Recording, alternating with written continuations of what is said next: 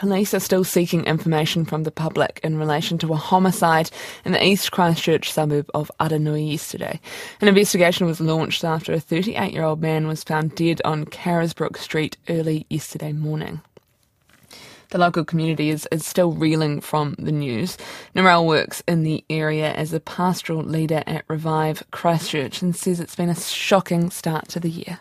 We had this celebration really of the Aranui community at the beginning of December, and so it's a big contrast to begin the year with a homicide in our community. I know there'll be a lot of people that are feeling unsettled and concerned and just feeling, really sad.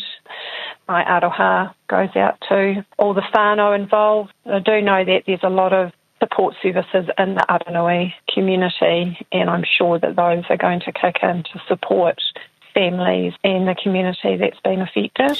Police are asking for sightings of a white 2006 Toyota Crown sedan with the licence plate LEQ895, which may have been driven by the victim.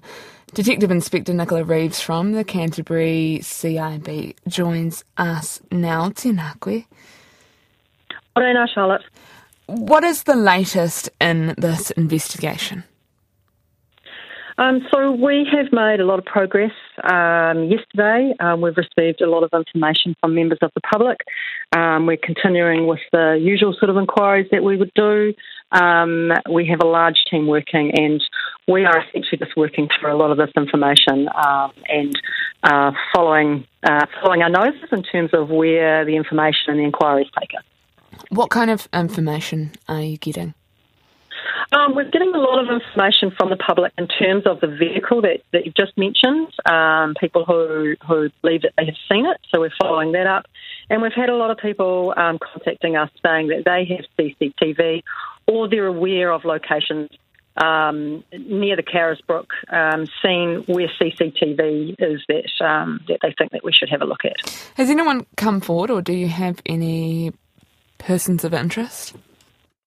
I won't go into those details just at the moment, Charlotte. It's still very early days in our inquiry, and the public want to be incredibly helpful, and we do receive a lot of information. So we have to work through that to determine what parts of that are relevant and actually what parts we can exclude from the inquiry. So sometimes that takes a little bit of time to work through, but that's what we'll be doing in the next few days.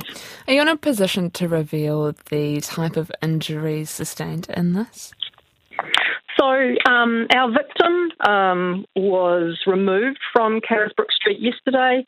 There'll be a forensic post-mortem today.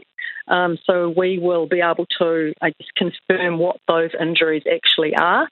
That will happen today, and then we'll make a decision about whether or not we release that information in due course. But obviously we have, his family to consider first and foremost, to make sure that they're advised, that they're supported, and that we look after them during this process as well. It's my understanding that neighbours had called to report an unusual noise. Are you able to elaborate on that? What I can say there is that there was, I say an unusual noise, but it was sort of the noise of raised voices. That's probably all I'm going to go into at this stage, but just sort of raised voices, which was caused enough alarm for someone to go out and investigate or decide to make a call to police and into ambulance.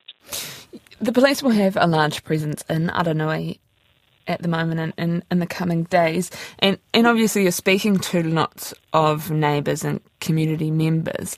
How would you describe the mood of people in that area?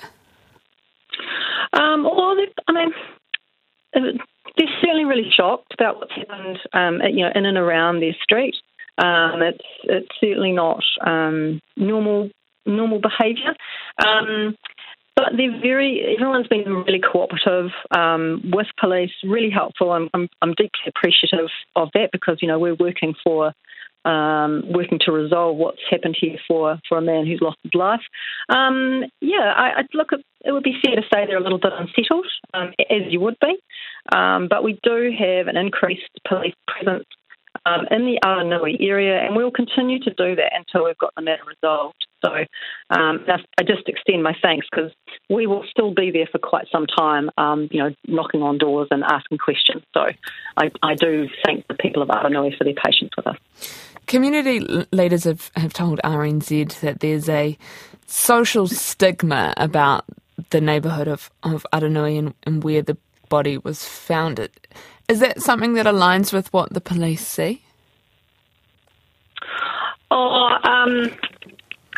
Look, in all honesty, Charlotte, we'll take any person, any suburb. We'll just deal with what's put in front of us.